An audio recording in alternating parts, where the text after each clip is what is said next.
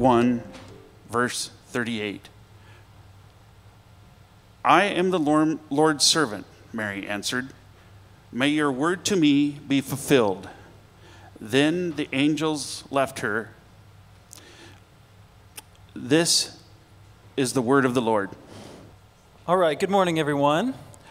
So last week, we looked at kind of a collision of history and prophecy, personal disappointment, piety, all kind of coalescing when the angel Gabriel appeared to a Jewish Levitical priest named Zechariah, whose wife would become pregnant with a baby who would grow up to be John the Baptist. And then for today's portion of the story, it moves us north to Nazareth in Galilee, where we meet the Holy Family. So let's begin with the setting. So now, if you're familiar with the details of the Christmas story, you know that eventually we're going to make big stops in Bethlehem for the birth of Christ, and later in Egypt as Jesus' family is on the run from King Herod. So here's a map for a reference of the area. So to help give you a sense of the scale of things, we've got modern-day Nazareth is all the way up top. And it's a city in northern Israel, which is approximately the same population as Iowa City today, if that maybe helps. And Bethlehem is at the very bottom. In modern Bethlehem, just south of Jerusalem in modern Palestine, is about this population of Waukee. So if you were to drive from Iowa City to Waukee, that's about how long it would take to drive from Nazareth to Bethlehem today. You'd have to go around some mountains, so you kind of go on the outside. But yeah, that's the idea. About 2 hours, and except that we're talking north-south instead of east-west. And I realize that in my analogy here, I'm at risk of comparing Jerusalem to Des Moines, which let's just pretend I didn't do that. But a fun fact to keep our Iowa comparisons going, like if you look, you can actually see Pella there, which is kind of a fun history thing. And actually, Kate, can you zoom in on that a little bit? That's good. That's weird. What is that? Can you zoom in? Something weird's there. Oh, there we go. That's better. Yarsma Bakery. I hadn't made that connection before, but that's really interesting historical information for us today. Okay, you can take that down. But back to reality. I'm sure it's no surprise that these places remain sites of deep historical, national, spiritual, and personal significance and collision. This morning we're going to focus our attention on Mary, the mother of Jesus. And I'm ultimately going to try to make one main point, and it is this. In the kingdom of God, it is not by strength that one prevails. In the kingdom of God, it is not by strength that one prevails. So today, let's attempt to suspend our priors related to modern geopolitics or the culture war usefulness of Mary, Joseph, and Jesus. Let's try to approach this story with reverence, is maybe the word I can think of. Let's see where the story takes us. So we begin where we left off in Luke 1 last week. Here are verses 26 through 38 to give us the story. And today I'm going to be reading from the NLT version of the Bible. In the 6th month of Elizabeth's pregnancy, God sent the angel Gabriel to Nazareth, a village in Galilee, to a virgin named Mary. She was engaged to be married to a man named Joseph, a descendant of King David.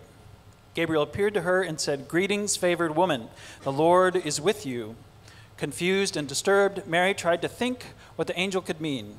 "Don't be afraid, Mary," the angel told her, "for you have found favor with God. You will conceive and give birth to a son, and you will name him Jesus. He will be very great and will be called the Son of the Most High. The Lord God will give him the throne of his ancestor David, and he will reign over Israel forever. His kingdom will never end." Mary asked the angel, "But how can this happen? I am a virgin." The angel replied, "The Holy Spirit will come upon you, and the power of the Most High will overshadow you. So the baby to be born will be holy, and he will be called the Son of God. And what's more, your relative, Elizabeth, has become pregnant in her old age. People used to say she was barren, but she has conceived a son and is now in her 6th month. For the word of God will never fail." Mary responded, I am the Lord's servant. May everything you have said about me come true." And then the angel left her. So as it says right up top, God sent the angel Gabriel. So we see right away that God is authoring this story. And though expressed through angels and people and bodies and births, God's actions both broadly reveal his authoritative genius and genuine love for humanity, and these particular folks from a small town. It's easy to miss the many ways God initiates, because he usually doesn't send Gabriel to like your apartment to freak you out.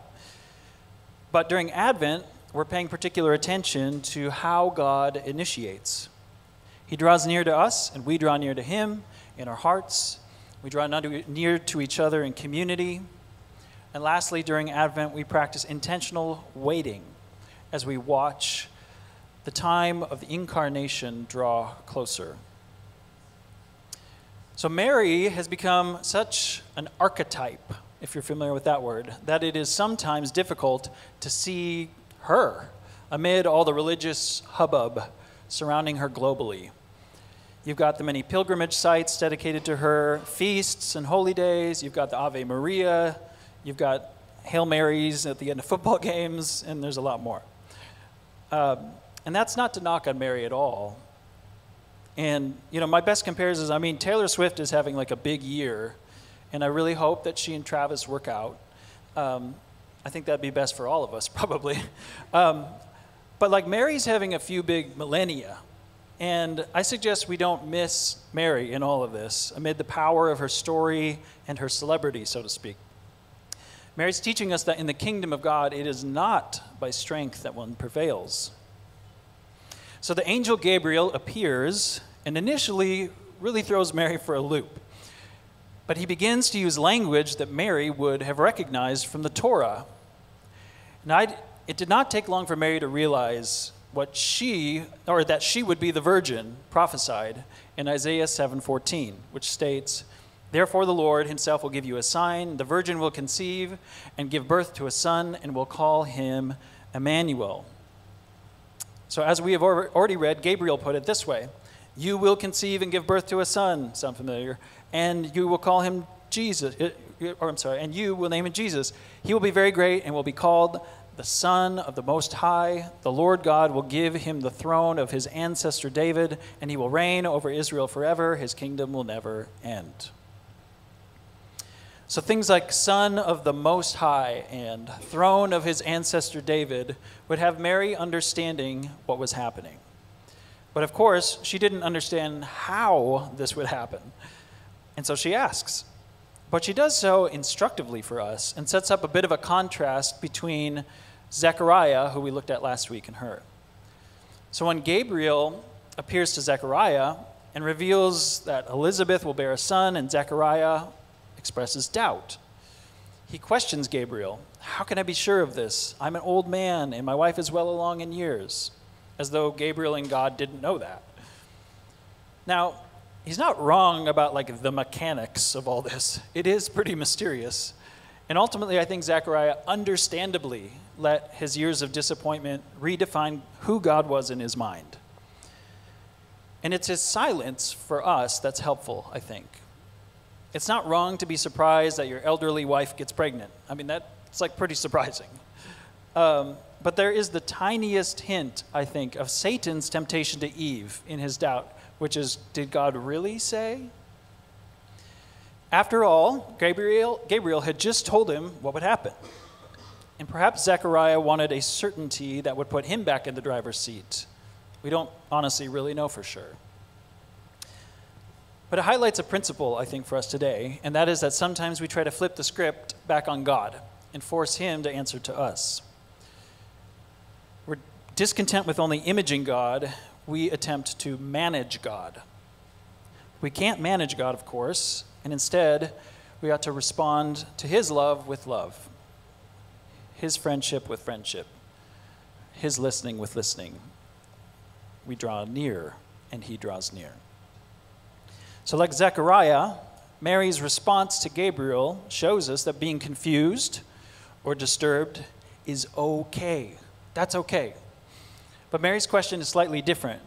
She asked the angel, but how can this happen? I'm a virgin. You could rephrase it this way: by what means will he make this happen, since I do not know a man? So this is a very literal, if you just took the language and splayed it out. Meaning, she's betrothed, she's not married, she's not sexually active. How will she conceive? Mary isn't expressing doubt, she's assessing the plan's scope, to use sort of work language that I would use. This touches on something people have written about. They've debated it, they've researched it, and the question is this: was Mary able to preserve her agency? That is, did Mary have a choice in what would happen to her? Now, I don't want to wade too deeply into this because it does require some speculation, or at least drawing inferences. But I think, personally, that she was fully aware of what she was agreeing to. And I think it actually highlights just how special Mary truly is. Let's go back to Luke 1, verses 34 through 38. And I take her question to mean something more like this: I understand the significance of what you're saying, Gabriel. What happens next? Verse 34. Mary asked the angel, but how can this happen? I am a virgin. The angel replied, the Holy Spirit will come upon you, and the power of the Most High will overshadow you. So the baby will be born holy, and he will be called the Son of God. What's more, your relative Elizabeth will become pregnant in her old age. People used to say she was barren, but she has conceived a son, and is now in her 6th month. For the word of God will never fail. And Mary responded, I am the Lord's servant. May everything you have said about me come true. And then the angel left her.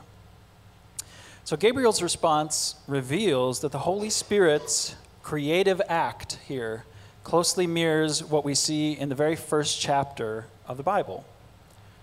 Genesis 1, as you might recall, puts it this way: in the beginning, God created the heavens and the earth.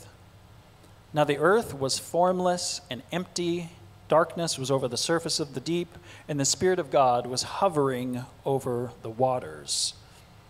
And God said, let there be light, and there was light. So God's protective, life-bringing presence will envelop Mary in a haze of brilliance of some sort. And the Most High will overshadow you. The Spirit of the Lord was hovering over the waters. There's this connection the Holy Spirit brings in these moments. God's Spirit was present in creating the cosmos, including the world and its inhabitants, and similar language is being used at the Annunciation, which is this story about Mary, showing a connection to the living Word, Jesus, becoming flesh. So this is both supernatural, meaning it involves direct, divine action, and an old word which is preternatural, which is to say that it is of heightened or mystical or maybe exceptional naturalness, which is sort of a weird thing to think about. So Jesus is arriving via the exceptional but natural means of childbirth from a real woman. It's not like a goddess, right?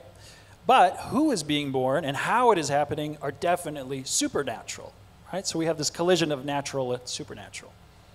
But even the natural is abnormal in its naturalness, is what I'm trying to get at. So in a sense, God is saying, again, through this young woman's life, let there be light. This is the joyful news of Christmas, and something that is distinctly Christian. She's having a baby. A new Genesis is bursting forth from a woman who, by all ancient social standards, should have been forgotten by history and marginalized for her pregnancy. But God is announcing to the world again that it is not by strength that one prevails. Jesus isn't being formed in the same way as Adam. We see in Genesis 2:7 that God formed Adam out of the ground. It says, then the Lord God formed a man from the dust of the ground and breathed into his nostrils the breath of life, and the man became a living being. So the word dom in Hebrew represents sort of like liquid essence of a creature's life, like life itself. It's related to the terms Adam, or Adam, right? Adam, which means humanity, or human, and Adamah, which means ground. So God makes Adam, out of dom, ground. He imbues humanity, people, Adam, with life, dom. Elsewhere in the scriptures, when we see like blood, it often represents the life or dom leaving a creature. Death is the loss of dom, sort of the life force, if you will. So this month I've been reading, actually I wish I had the book with me. It's just a little tiny book, the writings of Irenaeus. He was a Greek bishop born around 130 AD in Smyrna, modern-day Turkey. He was influenced heavily by Polycarp, who was a bishop of Smyrna, where Irenaeus was born. And we're talking really early here now. Polycarp was most likely a disciple of John, like that early, which blows my mind. So just to be clear, this guy was influenced by Polycarp, who was a disciple of John, the apostle. So during the persecution of Christians by Marcus Aurelius, the Roman emperor from 161 to 180, Irenaeus was a priest of the Church of Lyon in modern-day France. In this little book I've been reading called Against Heresies, he confronts what's known as Gnosticism. And one of the areas he addresses is the virgin conception. Irenaeus contrasts the first Genesis and what I'm loosely calling the second Genesis, where Mary finds herself in the story. Here's how he put it. The first formed man, Adam, received his substance from the untilled and still virgin earth and was fashioned by the hand of God, that is, the Word of God. So Jesus made Adam out of the ground. Similarly, the word recapitulating, which just means to like restate, kind of restating something. Similarly, the Word, who is Jesus, recapitulating Adam in himself, very fittingly received from Mary, who was still a virgin, the birth, which made recapitulation possible. Why did God not take dust again? Why didn't he just make himself out of ground? Precisely so that there was not some different formation, that it was not some different handiwork which was saved, that it was the very same one which was recapitulated, the likeness being preserved. Okay, so what is he saying here, or at least in part? It's that if Christ had been formed of the ground, like Adam, we'd have an entirely new line of humanity, not the same human race. But Jesus came to seek and save that which is lost, namely us. He came to rescue humanity, the kin of Adam and Eve, not to discard us for an entirely different project. God formed Adam from the ground, or you could say Mother Earth. And Jesus, the second Adam, was formed in the womb of Mary, or as she is sometimes known, Mother Mary. So this is the story Mary is being invited into. And don't miss the optics again. You have Gabriel appearing to the righteous, elderly, Levitical priest, Zechariah, who responds with some doubt and ends up being silenced until Zechariah's wife Elizabeth bears their son and John is circumcised. And then you have Mary, who is very young, inexperienced, engaged, a woman. And she is the one who gets handed the microphone, so to speak. And soon Elizabeth will too. And of course, if you're concerned about Zechariah's feelings, he'll get his chance here soon. But for now, the gospel writer Luke focuses our eyes on these incredible women. So let's look back at Luke 1, 37 through 38. And Gabriel declares, "For the word of God will never fail." To which Mary responds, "I am the Lord's servant. May everything you have said about me come true." And then the angel left her. Okay, so to try to remedy any, I'll call it emotional numbness that we might feel about this story, I'm going to share what I think is a beautiful poem by a woman named Denise Levertov. Levertov was born in England in 1923. Her father was a Russian Hasidic Jew who later converted to Christianity and became an Anglican priest in the UK. As an adult, she moved to the United States, where she lived until she passed away in 1997.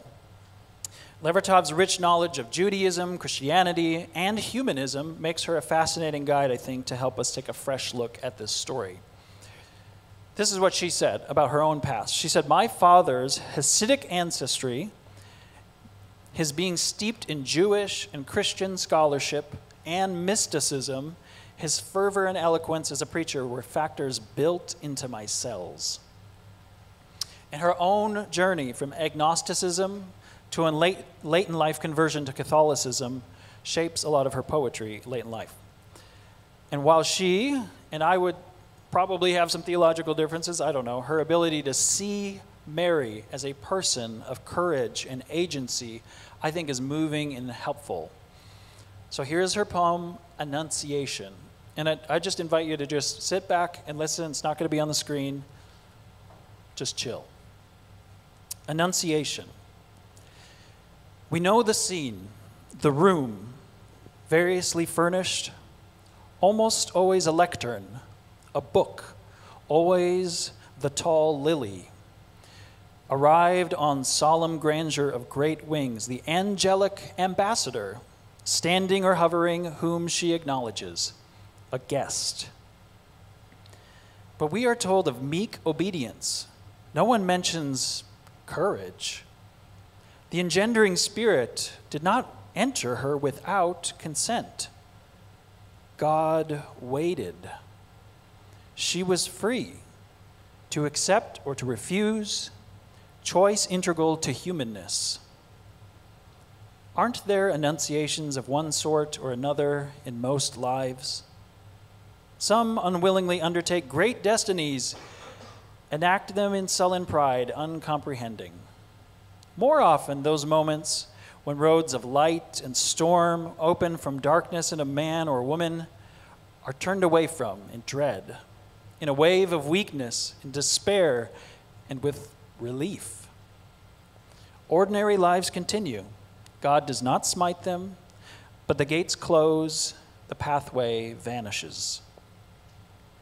She had been a child who played, ate, slept, like any other child, but unlike others.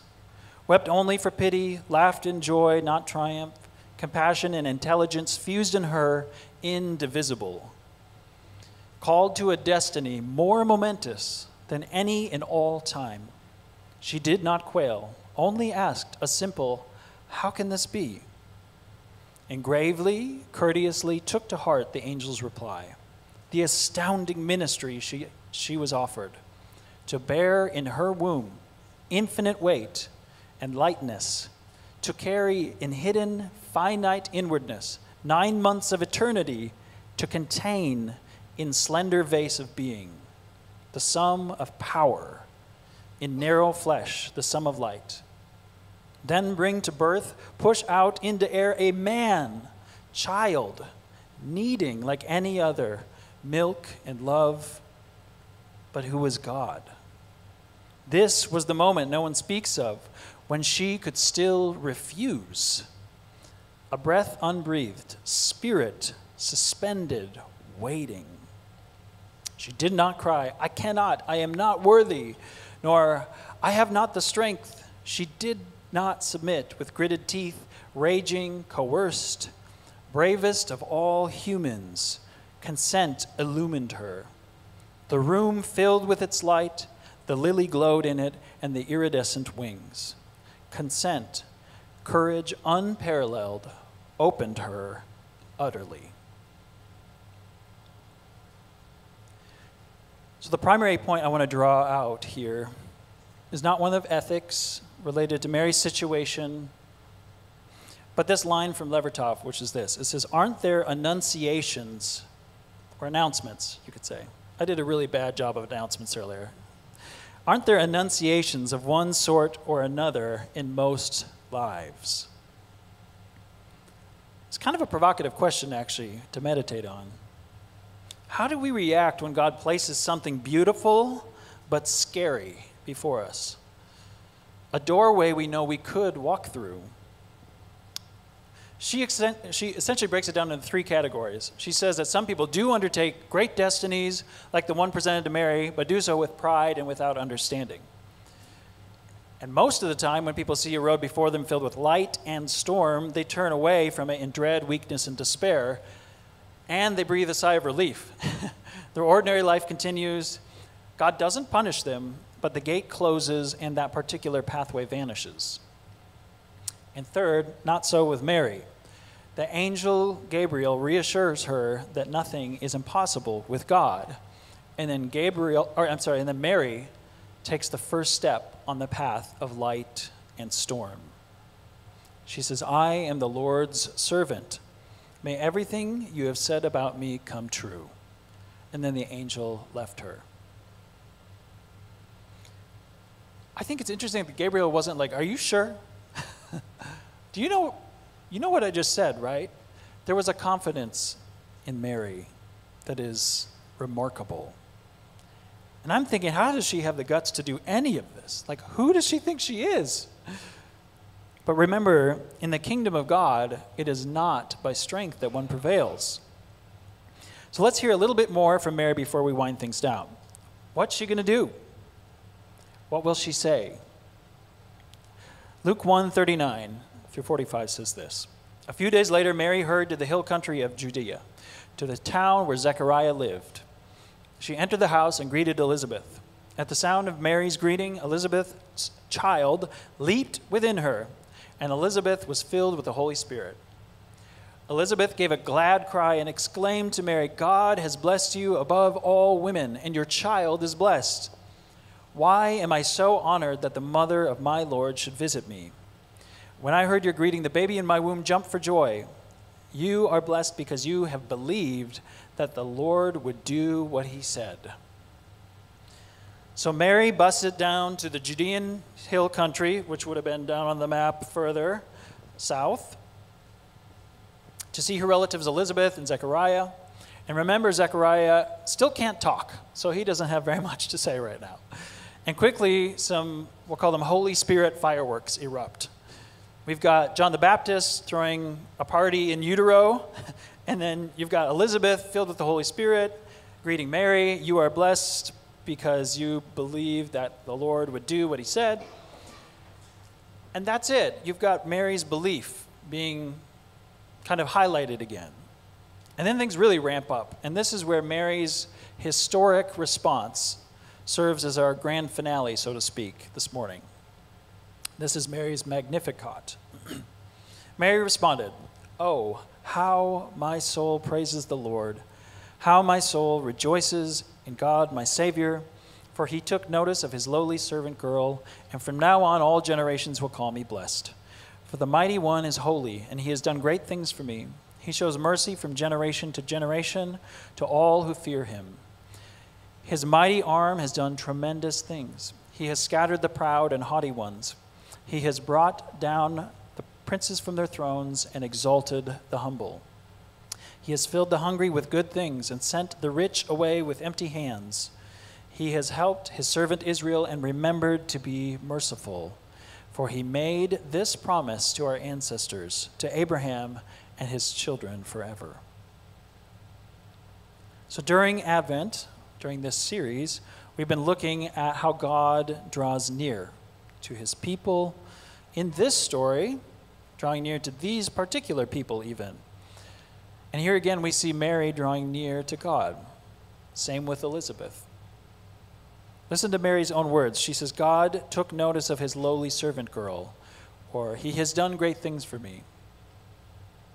So he reflects on her relationship with God.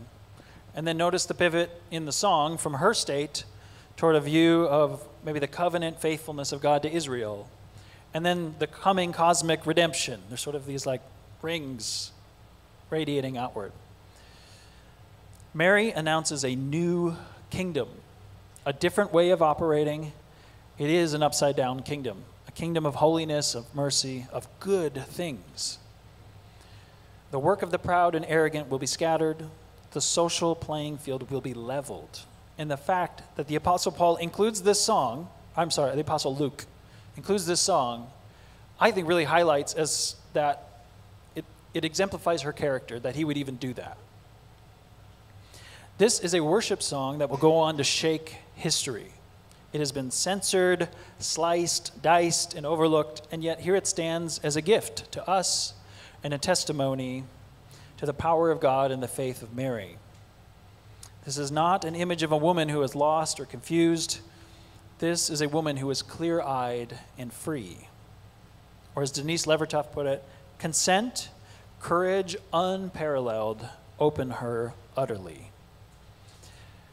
The text of this powerful song from Mary closely echoes that of another courageous woman named Hannah.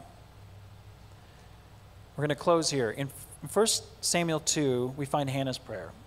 We don't have time to read the entire prayer, but it's almost uncanny, if you have time, in 1 Samuel 2, how closely Mary's song mirrors the message and flow of Hannah's prayer, following the dedication of her son Samuel to the service of the Lord. She begins very similarly. In verse 1, it says, "My heart rejoices in the Lord. In the Lord my horn is lifted high. My mouth boasts over my enemies, for I delight in your deliverance." And then further down in verse 7, it says, "The Lord sends poverty and wealth. He humbles and he exalts. He raises the poor from the dust and lifts the needy from the ash heap. He seats them with princes and has them inherit a throne of honor. For the foundations of the world are the Lord's. On them he has set the world. He will guard the feet of his faithful servants, but the wicked will be silenced in the place of darkness. It is not by strength that one prevails." In these brave women, we see this: rejoicing in God, and then a reflection on how God opposes the proud and cares for the humble, and then a view of God as one who is doing the saving, and a conclusion that God will bless.